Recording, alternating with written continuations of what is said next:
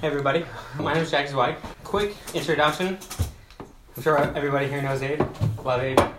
He really embodies what I think one of the aspects of why we called platforms. So one of the reasons we called it platforms is because if you look on Google, one of the things is that a political platform is a group of ideas that they wish to present into the world. So what we have is not a political platform, but our own platform of ideas that we wish to actually see in the world, and how we actually view it, and how what we want to actually be presented and very much furthered in this world. So Abe very much encompasses that, because everything he does and everything he says gets us further. And we all learn tremendously from Abe, and without further ado, Abe. No pressure.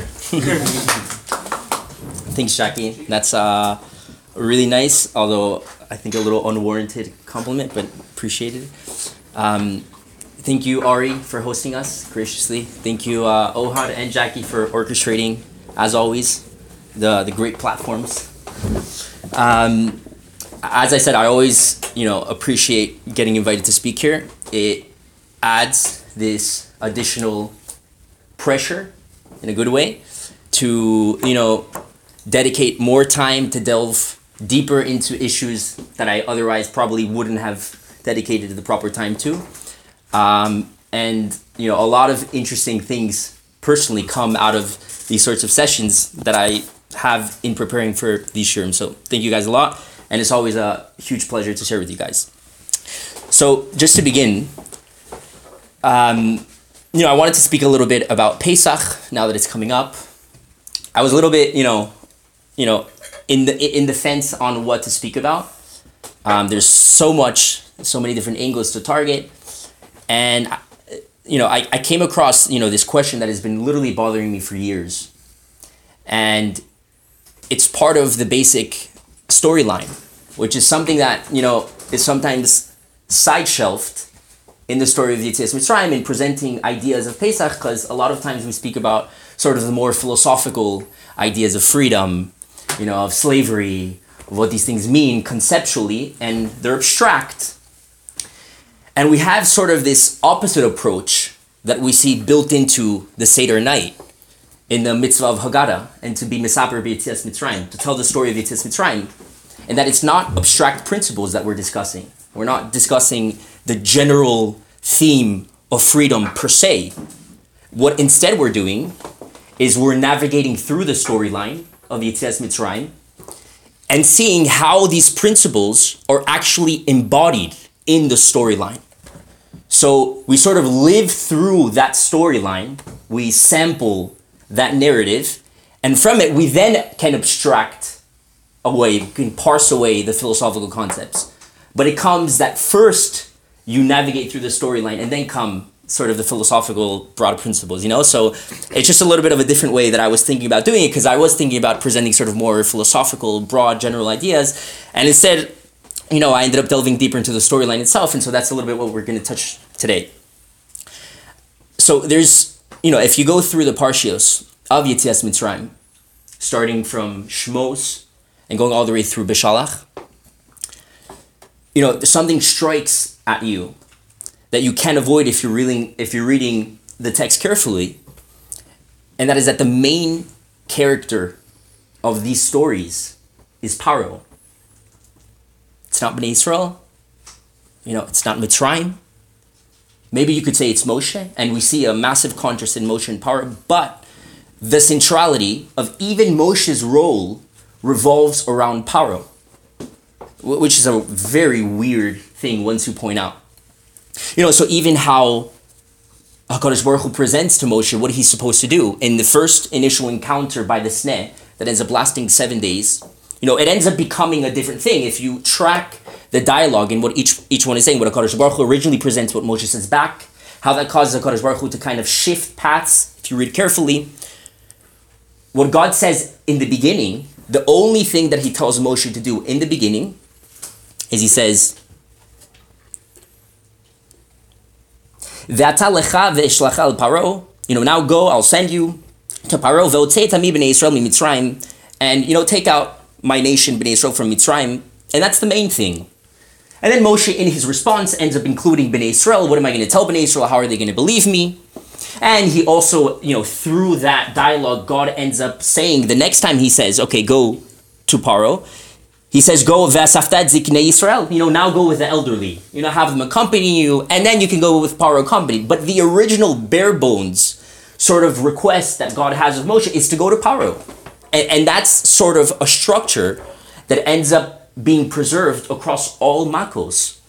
So that every massive transition in this story revolves around Paro and telling Paro. So each of the Makos, whenever Moshe goes and warns Paro, he's not warning Bnei Yisrael. He's not warning Mitzrayim. We make it a thing that he has to go and warn Paro again and again. So much so that when Moshe is actually coming to warn Paro on the last set of Makos, he actually says, through God, I could have destroyed you, right? And ba'avur zote maticha, I've only left you standing for this. Ba'avur harosecha es kochi, so that I show you my force. And so my name be spoken about in all of the land. But it's clearly like he is the tool by which this is accomplished. The story centers around him. And it's a very strange thing. And it's even stranger if you consider the fact that all these times that we go and we ask Paro is totally unnecessary. Not just unnecessary, it's literally serving no explicit purpose. Because God tells Moshe before he goes every single time, and he's going to say no. So what is this farce exactly? Why does Moshe indeed have to go to Paro every single time, knowing full well that we don't really care about his answer because we know his answer? And if you sort of get the feel of the attitude of Moshe, it's exactly that. He goes, he's presenting his case, he doesn't really care much for Paro's answer, and he walks away every single time like that. So the request that seems to be happening is a farce. It's deceptive. It's deeply deceptive to Paro. And, the deception goes even deeper than that, because in the requests themselves, it doesn't seem like we're absolutely honest. So there's this thing that comes up at the beginning, where in that initial interaction between God and Moshe.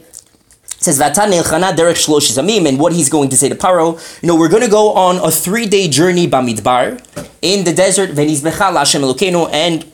we shall sacrifice, we shall bring offerings to God our God. And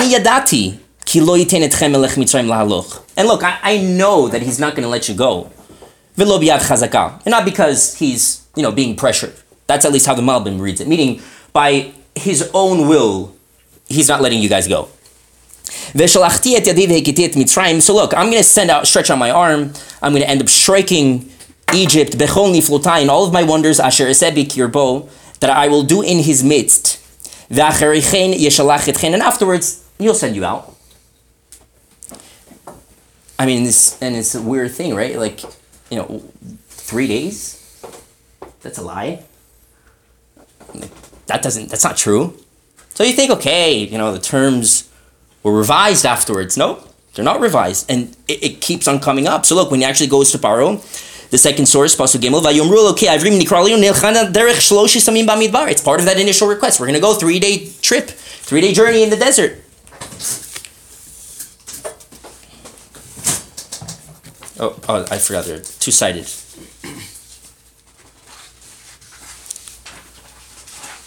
And again, and another piece, the next source Kaf Gimel, Derech Shloshis Yamim Nelech Bamidbar Vezovachnu Lashem Lokino Kasher Marleno. Again, in the next series of warnings that he has, he says again, it's a 3-day journey. Don't get confused. It's a 3-day journey. That's happening. So you say, fine, something happens in the transition. By the end, it's clear that when Paro lets them go, it's a real letting go, right? No, wrong. You can't say that. How do I know? Because what causes Paro to chase after them again? And that's at the end of the story. You have this, right? So look at the source that Rashi brings. Vayugad lamelech Mitzrayim, when the king of Egypt is told, Kivorach ha'am, that Bnei Yisrael escaped. What do you mean? I thought you said, Vahi beshalach paro. I thought you had sent them out. What do you mean, escaped? So Rashi says, Iktorin shalachim ahem. He sent his undercover spies. Kivan shigiad lishloshes yamim shekavu leilech. Once the 3-day mark came, they had been out in the desert for 3 days, and their time came, that they had established to go and come back. And they saw that they didn't go back. They had, they're not coming back to Egypt. So they came on the 4th day. They told Paro on the 6th, on the 5th, and on the 6th they chased after him. And the night of the 7th they go into the Yam. And in the morning that's when they say Shira, and that's the whole story of Yam Suf. But it's built in. The deception, is carried along the whole way.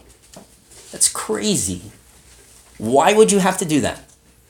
That's an insane thing. Why is that such a... it literally drove me crazy for the past 3 years. And look, and the Mefarshim have answers, What are the kind of answers they have? So they say, you needed this type of deception to basically lure them into Yam Suf. So Kadosh Baruch Hu, the deception worked well because it ended up luring them to Yam Suf. Come on. Or, you say, they deserve it, Mida Keneged Mida. Why? Well, because, they sort of deceived us into coming in. Havan Yischakim Malo, what Power says to Mitzrayim, let's outsmart them, let's outwit them, let's sort of, get them into our mastery slowly but surely, so we can also outsmart them, outwit them. It's difficult to say. It seemed like rationalizations. And, for me, the reason why none of those answers satisfied me is because it clearly seems like it's an essential part of the story, that it governs from the beginning, the middle, the end. It literally it causes them to go back to the Yam Suf. Why did it have to be that way? Clearly, obviously, you could conceive of many alternative ways in which HaKadosh Baruch Hu could have grabbed them, into the sea if he wanted to, without this sort of deception. It's seriously problematic. So you're going to have to explain to me, not how you can justify it, why is it necessary? Why does it have to be there? Why is it an integral part of the story? And that's not the only part of the deception. If you go back to that original request, in the first source, the last pasuk, in the one right before, and I shall give the favor of the nation of the Jews be'inei Mitzrayim, in the eyes of Egypt, and when they leave, the Jews, when they leave Mitzrayim, they're not going to leave empty-handed. And each woman is going to ask her neighbor, each Jewish woman is going to ask her Egyptian neighbor for, nice little ornament, jewelry, silver jewelry, gold jewelry, smalot, nice clothing to go out. They're going to go out. And part of that is to fulfill what HaKadosh Baruch Hu had promised to Avraham in his original telling of the fact that there will be Mitzrayim and it will happen, but that they will be taken out. And God says, Ve'acharei chen yitzu b'rechush gadol. They're going to come out, with unbelievable wealth. They're going to be enriched. They're going to be, they're going to come out enjeweled. A wealthy nation. But look at the request. And I'm sorry, I didn't include some of the sources that I'm going to talk about because there are a lot. But many Mefarshim are even more bothered, even more than the 3 days, is this piece. Because Vesha'ala Isha Mishchenta Migaras Pesa means you will borrow from them. You will borrow their jewelry, their clothes. You're borrowing it. You're going to give it back, right? And of course, that's literally what they say. On Paro's end, he says the whole thing about 3 days. When Paro chases them back, to the Yam Suf, he goes with his whole, a massive elite unit that he has of the remainder of Mitzrayim. And what causes them to go? It's exactly this. Look at the source. Let me see where this guy is. Oh, so that same source, the back part, page 2 of 8, the second source. So Vayigad. So look at Vayihafech. So when the nation of Mitzrayim hears what happened, their heart changes. Their hearts switch. There's a little switcheroo that happens in the way that they're feeling. Shari Amar Lahem Kumu Tzil Mitoch Ami, because the Mitzrim were the first ones that were expelling all the Jews. You gotta get out of here right now. Get the heck out of here. Quick. And that's the whole machlokes in the Gemara, is the bechipazon, when we say that the Jews left in a haste, was that the haste generated by the Jews or the haste generated by the Mitzrim? And we need you out of here. So there's a switcheroo that happened. On the one hand, we see at the end, after Makas Bechoros, they're saying, get the heck out of here. And there's a switcheroo that happens. V'nepach leiv avadav, and their hearts change. Sha'arei l'shavar hayu omrim lo, ad nosai yezan lemokesh. Ve'achshav nechpuch and now they're going back to reclaim, what they had lent out. The Jews had borrowed these things. It's crazy. It's crazy. So again, you have the Mefarshim that say, it's reparations. That's what the Orach Chaim says. It's reparations. Slavery reparations. Look at all the work. How much work did the Jews do for the Jews? Okay, much more than anything that they gave, so they deserve it. Come on. Fine, I agree that's definitely true. That's a necessary part. It's not sufficient. It doesn't exhaust the explanation of why you need to have that. Why do you need to have that? V'sha'ala isha. Why do you need to have that piece? That's a crazy thing to say. Why is the deception built in? Not just in the fact that you're asking para, because we know that that's just a farce. You don't need to ask. You're not waiting for any answer. You know the answer. But in the very request, in the format of that request, and the very request that ends up, enriching you guys and literally, making you rich from all of the stuff that you borrowed from the Egyptians. It's crazy.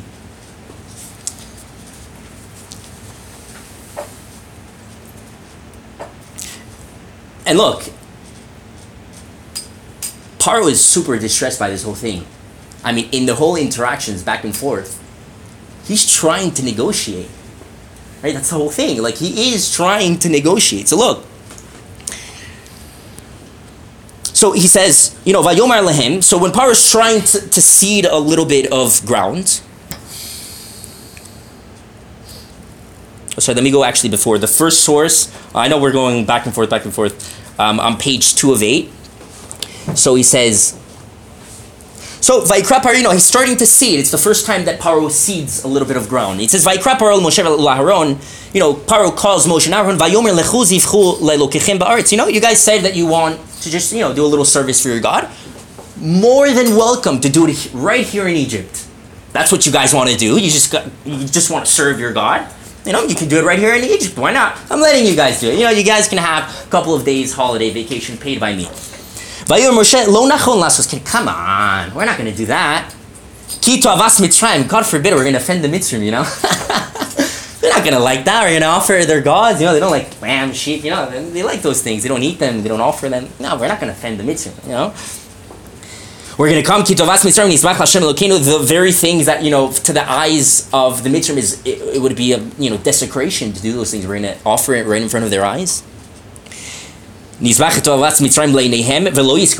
going to stone us. Come on, Paro. So you're telling me? No.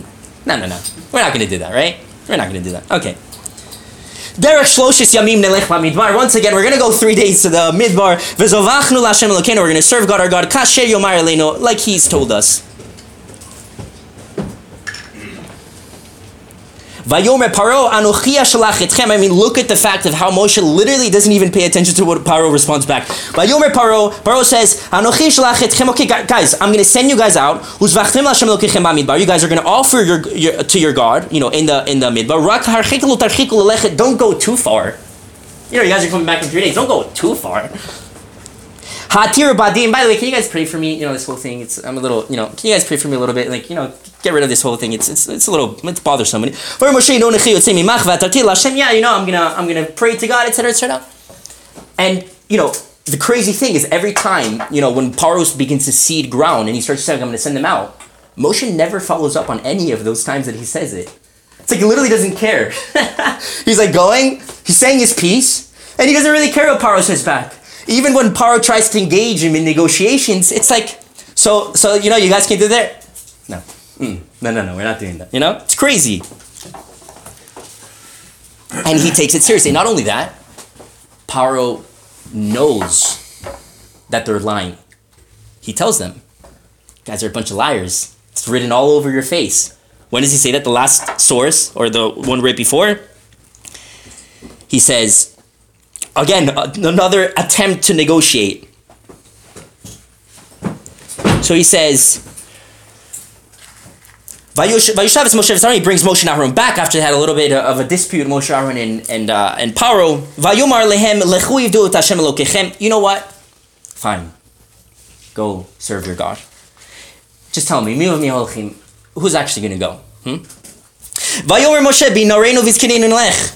Children all the way to the elderly. You know?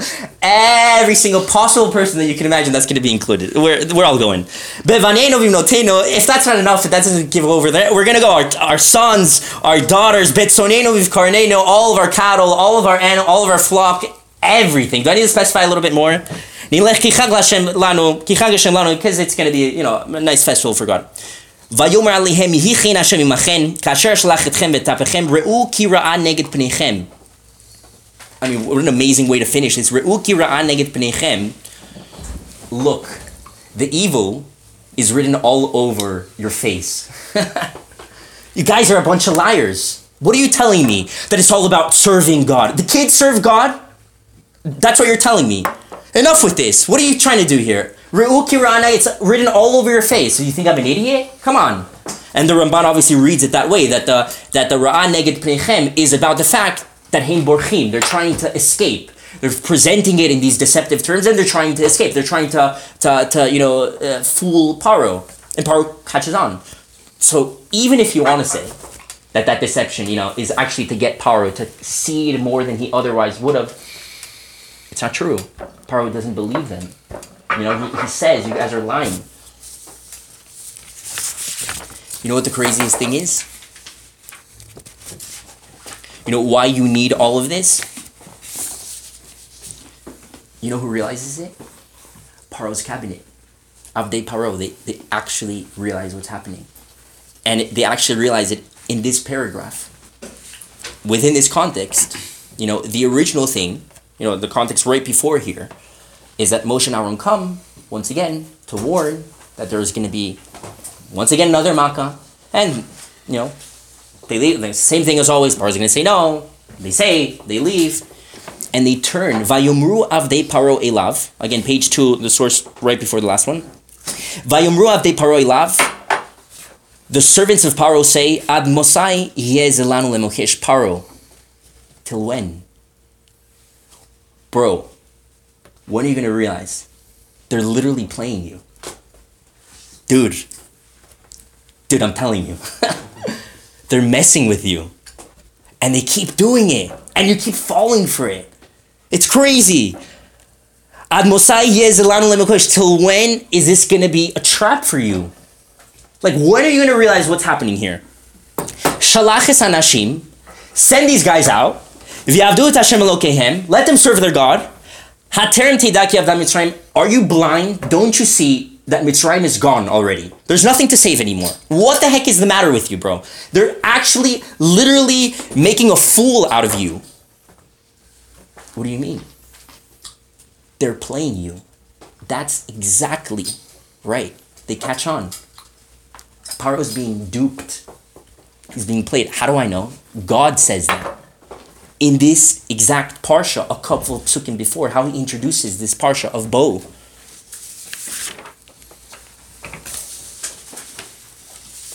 He says,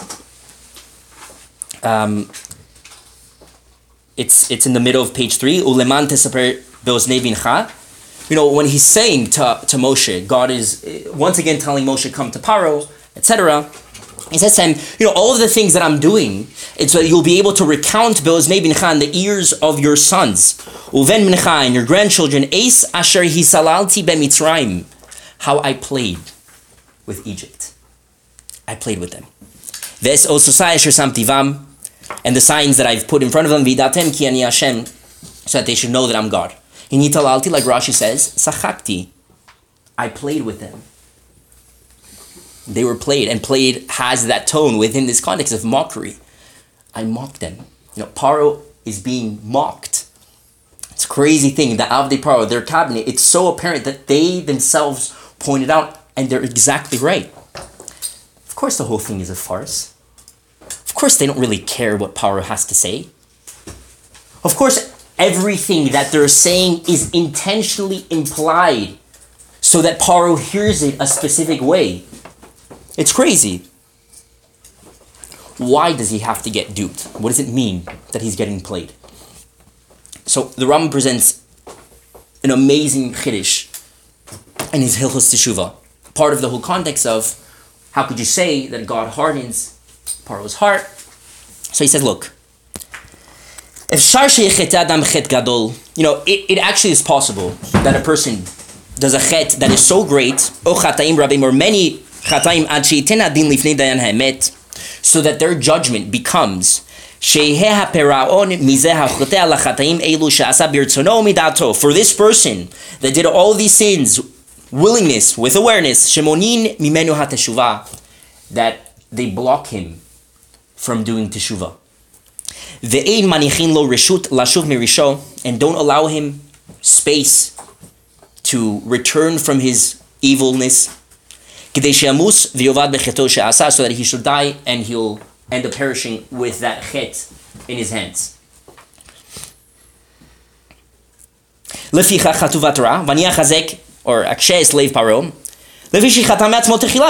that's why you can say that his heart was hardened. God hardens Paro's heart. Because first he sinned to himself. Israel, and caused all of these, tragedies to Yisrael. Hagorim Barzo, that live in his land. Like we said, let's outsmart them. How do we outwit them? Notan hadim limnoa. So the judgment is that his teshuvah should be blocked from him. And therefore, HaKadosh Baruch Hu strengthened his heart. What is that supposed to mean? How could he take away Bechira? It's not taking away Bechira, right? When he says Havon Yischakim Alo, which is the proof that the Rambam brings for the fact that this is what he wanted. You understand? He wanted it so bad. Havon Yischakim Alo. He set up a council to philosophize how it is, with what tactics, what strategies they can implement to literally take down the Jews under their control. That's crazy. That's what he wants, right? Sometimes the choices that you make are so real that you can't take them back. It's showing the fact and the reality of choice by doing that. You understand? It's actually the opposite of what people think. It's not that it's taking away choice, it's giving weight to the fact of choice. If I do a choice, and I can take it back whenever, and I can do that ad infinitum as many times as I want, then there's never any choice, because you can always take it back. You're never bound to anything that you do. Right? That's not really choice. Choice means that it actually has real impact. It made a difference. You're causing a difference in how things end up playing out. To say that he could just retract it under the slightest bit of pressure is to make a mockery out of the reality of choice. To say instead that sometimes choices are so real that you can't take them back is to give choice a tremendous amount of weight. Right? Is to actually say, no, that's what you wanted, right? I'm not going to let you take that back. Now that you're under a little bit of duress. No, I'm not going to let you. Isn't the retraction itself also a decision? What's the retraction? I'm saying when you want to go back on a decision, that's also a decision in itself. That's true. And look, at the end of the day, I think that this Rambam is incomplete. Because, that's the famous medrash that Paro does do teshuvah. Right? Micha mocha, Beilim Hashem, that's the medrash. He has the water in his throat and he's saying Micha mocha, ends up being king of Nineveh. So, how could he use that as an example? That's a great question. But I think that it's talking about a different quality of choice. Meaning, the first choice that he made, if it's so real, if it has so much weight, that it overrides any subsequent choices, then it's already assuming the fact that that initial choice, shelves any subsequent choices unless they reach a state equal or better.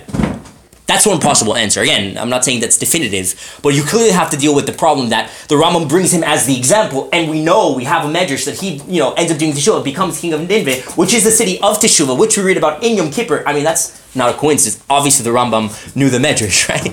So, I think within the context of what we're talking about is that initial choice is so real that it actually detracts from your ability, your wanting, whatever you want to say, of ever actually having a genuine choice afterwards. But if that were to come theoretically, who's to say that wouldn't actually take place? But the thing is, like, will that actually come? Within this context, if you just isolate this Rambam, it seems like no.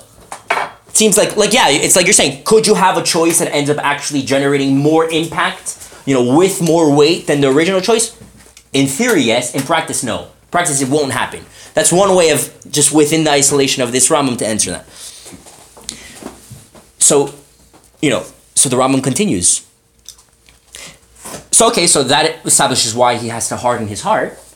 Velama hayasholech lo biyad Moshe. So why does he send him biyad Moshe? Ve'omer, our question. Why does he keep sending, Moshe? Ve'omer shalach va'asei teshuvah. Sends him as if he's telling him, do teshuvah. Ukvar amar lo kadosh baruch hu ein ata meshalach. He's not going to be sent out. So why does Kadosh Baruch Hu repeatedly send Moshe with this farce of let my people go? Which isn't happening. And of course, he brings the V'ulam bavur zoseh maticha, like we said at the beginning. Kedei lehodia, the point is this, levayeh haolam, in order to inform of this crazy principle to everybody around, shebizman shemona HaKadosh Baruch Hu dat teshuvah lachoteh, that once HaKadosh Baruch Hu is moneh teshuvah to the choteh, eino yachol lashuv ela yamus berisho she'asa b'tchila b'ritzono, following that path, he can never return back, he never do teshuvah, rather he's going to die with that in his hand. Meaning, one way of reading this Rambam is to say, we're exposing Paro. That's exactly what we're doing. We're showing somebody that can't let go of his initial choice. That's what we're doing.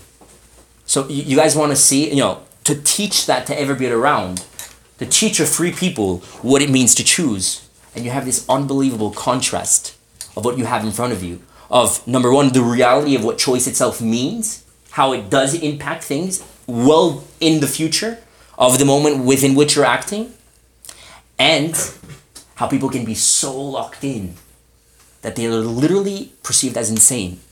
Ad Mosai Yezan Lemokesh is your own cabinet sees you as literally you lost your mind. What world do you live in?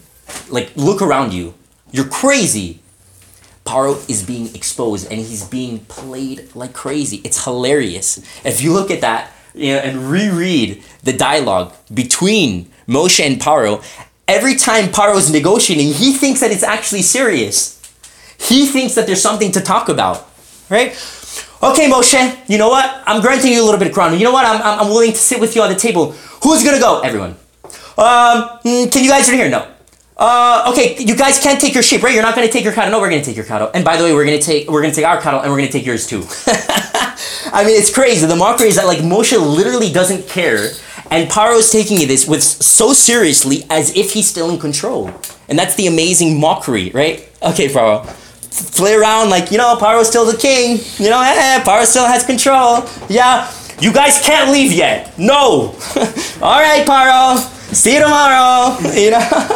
It's hilarious. I mean, he has no power at all, and Paro literally believes he takes everything that he says seriously. No, yes, let's negotiate terms as if it's serious, and it's a joke. There's nothing to be spoken about. You understand? I'm not taking anything that you say in the least bit seriously. If Paro says, okay, I'm gonna let them out. Moshe leaves and he never follows up because, like, bro, sit down, have a drink. What are you doing? I don't really care what you're trying to tell me. I mean, it's making a massive mockery. And they catch on. And that's unbelievable. So the ambiguity of the request of saying 3 days is intentional. Look through the psukim. Moshe never lies. Not one word there is a lie. What does he say? Derech shaloshes yamin. It's all that he says. And the Farshim point this out. Look, he didn't lie. For sure it's deceptive. For sure it's built in with his lack of clarity, ambiguity on purpose. He never lies. What did I say? Paro, repeat to me my words. What did I say? It's a 3-day journey. I didn't say we're going to take 3 days. I didn't say we're going to be back after 3. I never said any of that. I gave you the room to interpret that. Because that's what you wanted to hear, didn't you? You wanted to hear that you were still in control, right? You wanted to hear that you were never going to let go of the Jews. You read it as you wanted to. I never said that. I never said we were coming back. So the ambiguity is part of this mockery of, just like he lets Paro believe that the negotiation is real, just like he lets Paro believe that the asking is real, he also lets Paro believe that the conditions of the request, that it's 3 days, are real. They build in this ambiguity. They never lie, not for a second, but they expose the fact, you're really desperate, aren't you? You really wanted to hear it that way. And people do that. When people are so desperately clinging onto something that they need to be true, they'll take any shred, any hint, the slightest hint that it might be, and they'll, take hostage of that. They'll hold dear to that. And that's exactly what they do. The ambiguity is intentional. It's part of the mockery, and it fits perfectly in with this larger theme of playing with him. So, this is true all the way till Makas Bechoros. Makas Bechoros, there's a shift that happens. And so, the Pasuk says, page 4, second Pasuk, Vayomer Hashem el Moshe od nega echad avi al Paro v'al Mitzrayim. There's one more left. One more strike that I'm going to, deliver to Paro and to Egypt. Achreichen shalach etchem mizeh. Afterwards, he's going to send you out. This time for real. Kishalcho kala. Kala is, like the Targum reads it, gemira. It's a full letting go. I'm actually going to let you go fully. Now, he's actually going to, forget about his terms, forget about everything that he says. It's a full letting go. And that's actually what Rashi brings from the Medrash explicitly. So look at Rashi 2 lines down. Ulechu yivdu et Hashem kidaberchem. No, finally, when Paro breaks after Makas Bechoros, he breaks. And we see that in Psukim. It says, serve God on your terms, like you guys said. And Rashi says, Hakol kemoshe amartem. Everything like you said. Velo keshemarti ani, not like I said. Batel lo eshalach. All of these 3 examples that he brings are the cases by which they were negotiating. Batel lo hashalach. The lo hashalach, the initial attempt to negotiate was batel. Batel miva mi'olchim, or batel rak tzonechom v'kerem yutzag. It's a full letting go. This time it's all on your terms. Everything you said, I accept fully. And the Ha'amek Davar brings that on the Kala. Lo yachshov od, he says this explicitly, right? Kala, the full letting go that's going to happen. Ha'amek Davar says, Lo yachshov od she'ishalach al meshech gimel yomim el legomri yitzia lechirus. This finally says, okay, even the 3-day thing, everything is broken down. Because Paro is broken down not by his own accord. The blows that were delivered to him were so much, he's broken down. And Mitzrayim is broken down too. And this is what happens, right? Because in the same paragraph, when God is informing that Paro is going to send completely, because he's broken down, wait, let's see. Oh, he also says, a second source, again, Pasuk base, Daber na be'oznei ha'am, and part of this process is that you have to speak in the eyes, in the ears of the nation. Ve'ishalu ish me'et rehu, and you shall borrow ish from me'et rehu, from his peer. Ve'isha me'et rehuta, and the woman from her peer. Kli chesed v'chlei zahav, silver and gold. And Vayiten Hashem et chen ha'am be'enei Mitzrayim. And in this process, God will give the chen ha'am, the sense of value for the Jews in the eyes of the Egyptians. Gam ha'ish Moshe, and the man Moshe, gadol me'od be'eretz Mitzrayim, he was exceedingly great in the perception of Egypt. Be'enei avdei Pharaoh uve'enei ha'am, in the eyes of the servants of Pharaoh, in the eyes of the general nation itself. Which is a crazy thing, right? I mean, contextually, not all of the Mefarshim agree that the request actually happened after Makas Bechoros. Because how could you say the Bechipazon, they were in a hurry, how could you say? Although a lot of Mefarshim do, and from the way that the Psukim present, it seems to imply that. But some Mefarshim do say that it actually happened right before, in between the warning of Makas Bechoros and when Makas Bechoros actually happens. To give everyone the point is, at this point, it's crazy to say after everything they've experienced, especially if you think that it's happening after, Makas Bechors, but which they knew very well about anyway. So it's still crazy to say that in the process of borrowing out their things that was part of the initial request, the Egyptians are going to see the Jews as valuable. You just broke them down, and part of that is seeing their value. And this is when the request has to happen. What's the request? She'elah doesn't necessarily mean to borrow. The ambiguity is built into the word itself. It could also mean request. Right? And the psukim that a lot of the Mefarshim bring in order to justify that.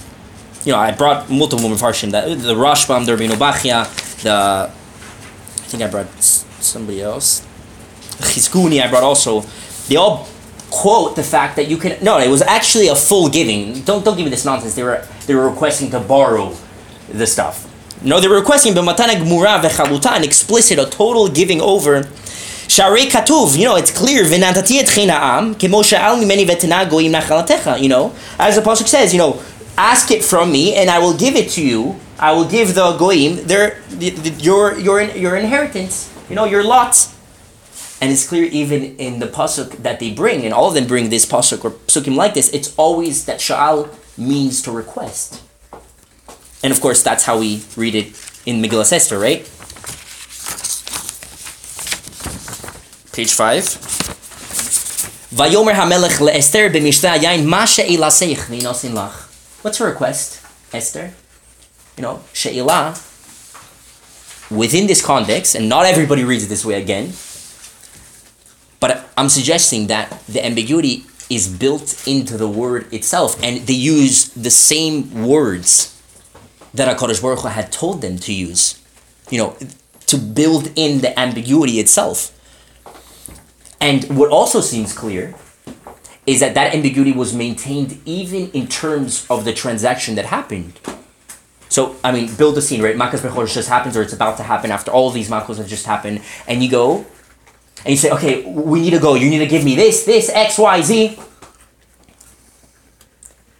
So, they give it either because, I think it's a mix of both, but either because, v'natati et chen ha'am, they actually saw the value of these people. What was happening, they actually understood. Look, there's a contrast. There's a difference between you and me, and I can actually appreciate the fact, once you're broken down, once they're so broken down, I can actually, once I've been stripped of everything that I need to latch on, I can actually finally see with some clarity the difference between you and me. And so they wanted to give them, and that's the medrash that says, they asked for one, and they said, no, take two. Not only that, the Ha'emek Davar, which I wish I would have quoted, but you guys can look it up. It quotes it in this pasuk. When it says, it's a difference in word from now than when it was before. But when I can't find it even here. I'm too messed. This is all a mess. But when he says, when they actually talk about requesting it this time, the words change. It says, Ish me'es re'ehu, ve'isha me'es re'usa. Before, it hadn't used that term. And that terminology, as the Ha'emek Davar means, they're friends. They're going to ask their friends. What? Yeah, they became friends. The beginning, the initial request, was with the mitzvah. You're asking, your neighbor, that's what you're going to take. The people living around you, that's what you're going to take. Now you're going to ask your friends.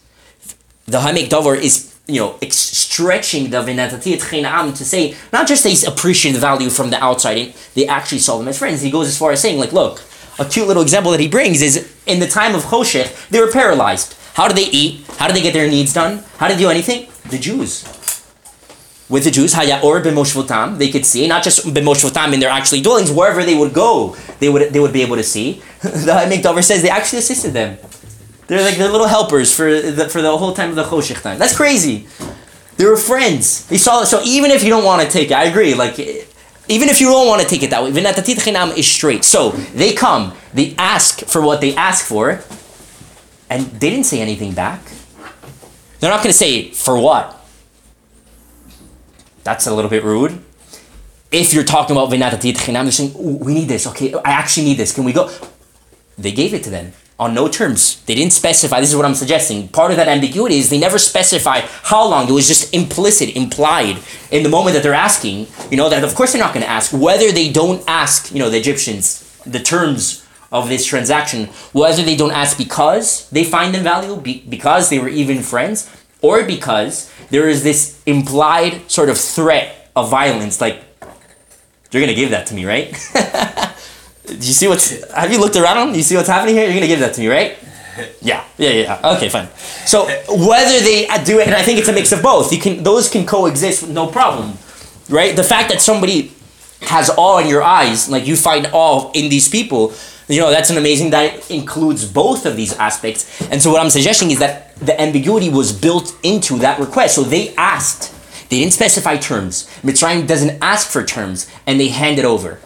And at this point, it could be the end of the story. Meaning, at this point, Paro sent them out completely. The Mitzrayim gave over their stuff, what seems to be completely implied in the transaction. The story could end here. And in fact, in terms of what happens next, this was never included in part of what was told to Avraham. Dan Anochi, I'll judge this nation, and afterwards, they'll come out wealthy people. That's the end of the story. Yam Suf is not mentioned, definitely not explicitly, but according to most, not even implicitly. So the story could actually end here, and it makes sense. Okay, these guys were broken down, they're finally finished. You could say, everybody's broken down. Okay, everything is resolved. Except for this one move that God does. Crazy. There's one move that God can do that can change this whole thing and make it, burn in flames. One thing. It's crazy. So they leave Mitzrayim. They're on their way out. Leave, Vaydaber shel Moshe lemor, daber el bnei Yisrael v'yashuvu. Guys, you gotta turn around. What do you mean? Guys, you gotta go back. Go back where? Not all the way. You're gonna head back as if you're heading back to Mitzrayim. On that path back to Mitzrayim, you're not gonna head back all the way. V'yachanu, you're gonna settle lifnei pi achirot, bein migdal uven hayam, lifnei Baal Tzefon, in front of Baal Tzefon, nichot tachonu al hayam. You're gonna come, set, back to Mitzrayim, travel a little bit, station there, and just wait. You guys are gonna watch. You guys have to see this. I'm telling you. You're not gonna believe if I tell it, so just wait. You guys have to see how this whole thing triggers. Again, the context that Paro lets them go, that the Mitzrayim let them go, that they're friends with the Mitzrayim. Guys, wait. You guys haven't seen the full picture yet. It's incomplete. There's one little piece missing. I'll show you. Just turn around. Just wait. Okay. And this literally drives, the whole story nuts. Changes everything. Because now everything is re-triggered for Paro. The whole thing comes back. That ambiguity of, wait a second, it was 3 days, right? Oh, they're coming back. Oh, they're coming back. It was 3 days. I knew it. It was 3 days. They're coming back, guys. Guys, they're coming back. And they stop. They stop. What do you mean? The messages come. I don't know what happened. They stopped. They stopped.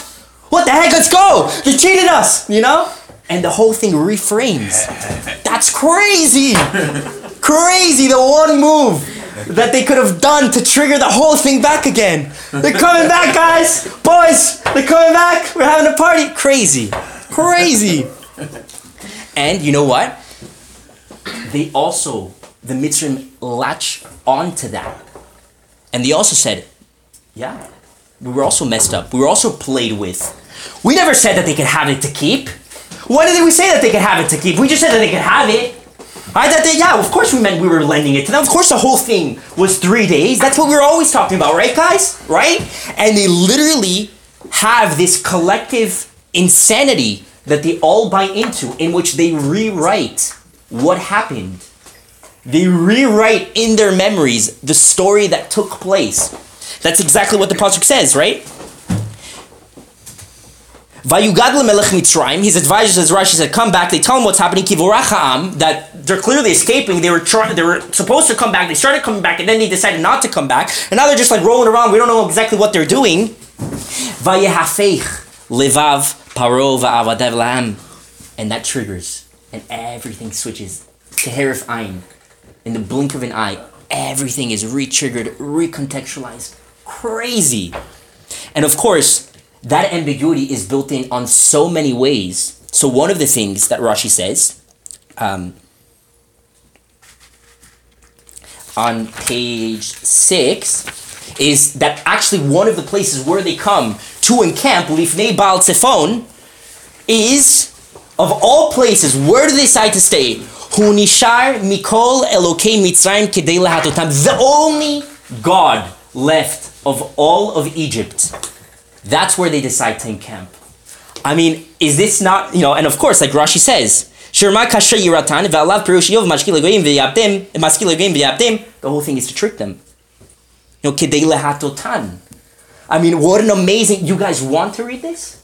I'll show you guys. Hey, Bnei Israel, you guys think these guys are so pure, whatever? Look at how they dive for the first moment, the first hint of something that they can interpret to, again, re-trigger everything, all of that viciousness. Crazy. And it's not just that. When they come, the whole Rechev Mitzrayim, they come, with the full force of, the full animal force, all the tanks, the equivalent of tanks, the horses and everything for mobility. The whole Rechev Mitzrayim, Rashi says, V'imahem kol shar harechev, and with them was all of the remainder of Rechev. With of the jewels, of the riches. And what about the flock? Where did this come from? Where did these animals come from? If you're going to say it's from Egypt, what do you mean? Of course they had animals. Why didn't they have animals? All the flock of Egypt died in the plague, right? Endeavor. And if it's Israel, didn't they take all of it with them? So where did they come from? These were the people that were the Yoresh Shemayim of Mitzrayim. These were the top of the top. These were these were the guys. These were the tzaddikim of Mitzrayim. These are the guys that were the first ones to jump. Let's go. We gotta go. They were triggered, and look at how this medrash ends. Unbelievable. Mikan haya Rabbi Shimon Omer, kasher shebemitzrim harog. The most kosher of all the Mitzrim, kill him. Tov shebenechashim. Why? The greatest of snakes. Ritzot et mocho, crush his brains. They're snakes. Oh, they were nice? Oh, they happen to interact with you on nice terms because of the specific conditions? You want to see their true colors? Watch, guys. Go back. It's going to trigger everything. These guys showed their true colors. It's not just Paro. It's all of Mitzrayim. These were the Yorei Shemayim of Mitzrayim. That's a crazy imagery. The most kosher, Tov shebenechashim, the greatest of the snakes. And they're just snakes. You didn't believe me? You thought they were friendships? I couldn't let it finish like that. Guys, I couldn't let it finish that way. I had to show you. These guys are snakes. That's amazing. And so, on so many different levels, what Yisro says later on in Parshas Yisro, when he comes and Moshe is recounting the whole story of Yamsuf, not just Yamsuf, of all the Yetzias Mitzrayim, and included in there is Yamsuf. On page 7, the last two sources, Yisro says, Ata yadati ki gadol Hashem nikol halokim. Now I know that God is the greatest of all the gods. Kiva davar asher zadu alehem, because with the very thing asher zadu alehem that they had plotted, that was the thing that trapped them. And so Rashi says, asher, v'rabtim d'rashu leshon vayazed Yaakov nazid. You could also read Zadu is a word to indicate that they were preparing some food, stewing it up, Bakdera asher bishluba, in the very pot that they were cooking, nidbashlu, they got cooked themselves. And of course, this whole story of Yamsuf, this final blow to Mitzrayim, is an amazing story of poetic justice. On so many levels that they just experienced. They were looking in front of them. Can you imagine what it would be like to experience the unfolding of this absolutely just indescribable collective insanity. And not just collective insanity, collective rishus. This is evil. These guys are snakes. Look at how they jump, the desperation, the fact that they couldn't let go, the fact that they needed to either, what was the mission? The mission was to kill the Jews if they can't get them back. Of course that's what it was. They're going with everything. It's all out. It's the final blow. And that's what ends up, drowning all of them. You guys dove right in. Guys, go right ahead. And that goes with the entire theme of all the ambiguity, of all the getting played. They got duped. This is the final duping of Mitzrayim, right? This is what causes them. They literally run straight to their death. And it's poetic on so many different levels in terms of the irony, the crazy, just poetry of the symphony of how all these pieces are working together. And I'm just going to point out a few, and with this we'll actually end.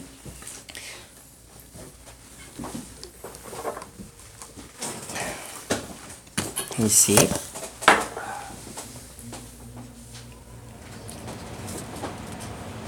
Of course,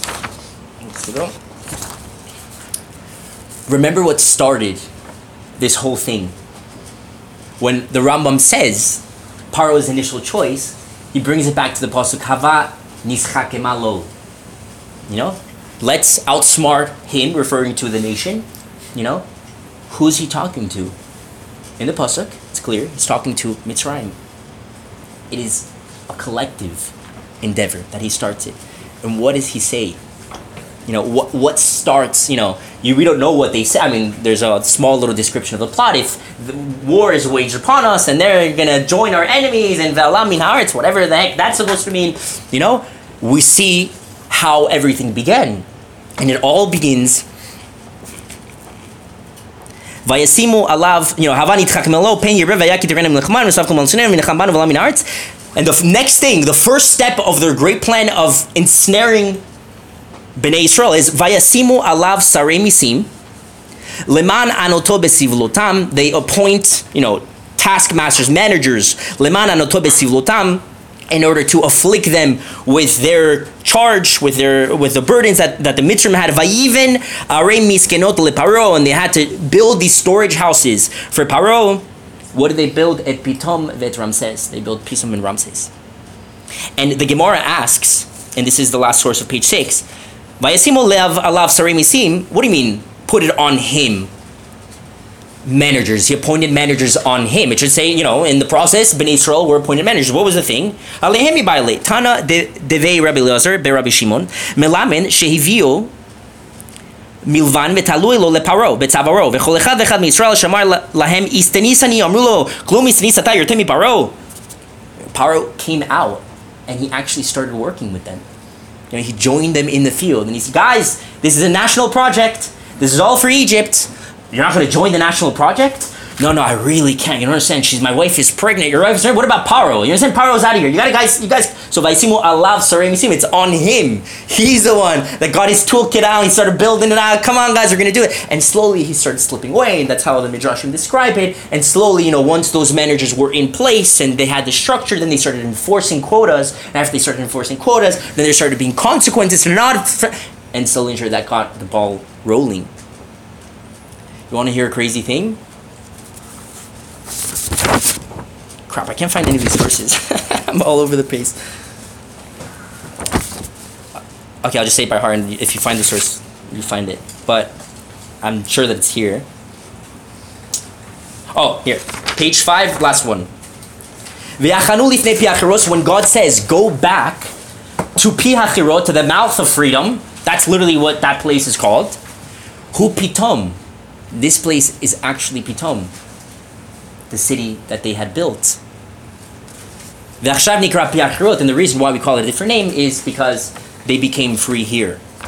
And like the Gemara actually says, that same Gemara that we brought on page 6, end of page 6, et Pisos vet Ramses, Rav Ushmuel Chad Lamar Pitom Shema v'lama nikra Shema Ramses. They're saying it's basically the same city. Pitom and Ramses is just one city.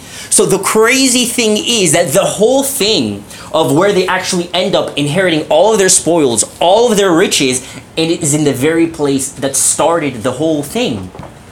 Back where it began. It's like, in those movies where like the hero has to confront them, like in the place where it all started. Like, this is where it all started. And not just that, it's not just in terms of the riches that they inherit, what the reparations that begin here, and they end up, getting paid back with all of the wealth of Egypt that they ended up bringing. It's not just that, but Havanit Hakemalo, the fact of outwitting the Jews, this is where they get back by them themselves being outwitted by the fact that they were so desperate in needing to get the Jews. Crazy. The place itself is back where it all began. And it's not just that. They're in the Yam Suf, right? So, where's the Yam Suf? It's definitely not the Red Sea. Where's the Yam Suf? Page 7. כמו לים סוף, וסוף הוא לשון אגם שגדלים בו קנים כמו, ותסף בסוף. You know? Quotes another pasuk of where we say suf, Yam Suf, it says suf. Where do we say that? And it brings the story, and this is crazy. V'lo yachla od hatzfino, and the whole story of Yocheved needing to hide Moshe. She couldn't hide him anymore. Vatikachlo tevas gome, she built a nice little box for him. Vatachmra bachimra vazafet, vatasem bat hayeled, vatasem basuf al sefat hayeor. That's where he put him. That's where it was. Yam Suf is the same place where Moshe had been put in the beginning. That's crazy. The very waters that ends up obliterating them are the waters, and this is the crazy thing, Havanit Hakemalo, as the Medrash read it was, let's throw all of the babies in the water. What water? The Yam Suf. Crazy. These are the waters, and by the way, if it's not clear, in other places it describes it as Yeor, which is Nilus, which is the Nile River. The Medrash says the Yam Suf is part of the Nile River. So and I have that here. It's important source. Where is this guy? It was right after the one you just said. Oh yeah. Shmos Rabbah, Yam Suf, Shav Suf, Magia ad Nilus. So when the Havon Yischakim Alo happens of let's ensnare them, let's see what we can do. What's the decree? Let's throw all of the firstborns into the Nilus. What's the Nilus? The Yam Suf. What does the mother of Moshe do? What does Yocheved do to save herself from the decree? She puts Moshe in the Nilus. Who ends up taking him out? Bas Paro. The only reason Moshe ended up growing inside of the kingdom of Paro is because Bas Paro took him out because of the fact that Yocheved put him in, because of the fact that Paro had made a decree that all of them have to go there. What? That is nuts. That's crazy. Right? That's what caused this whole thing. What basically caused Moshe to be Moshe, which by the way, what does Moshe's name mean? Ki min hamayim meshitihu. I took him out of that water. That's Moshe's name. Wow. That is so crazy. So it's not just that Havanit Hakemalo is Mida Keneged Mida on so many different levels. Not just the place of Pitom and Ramses themselves, where it all began.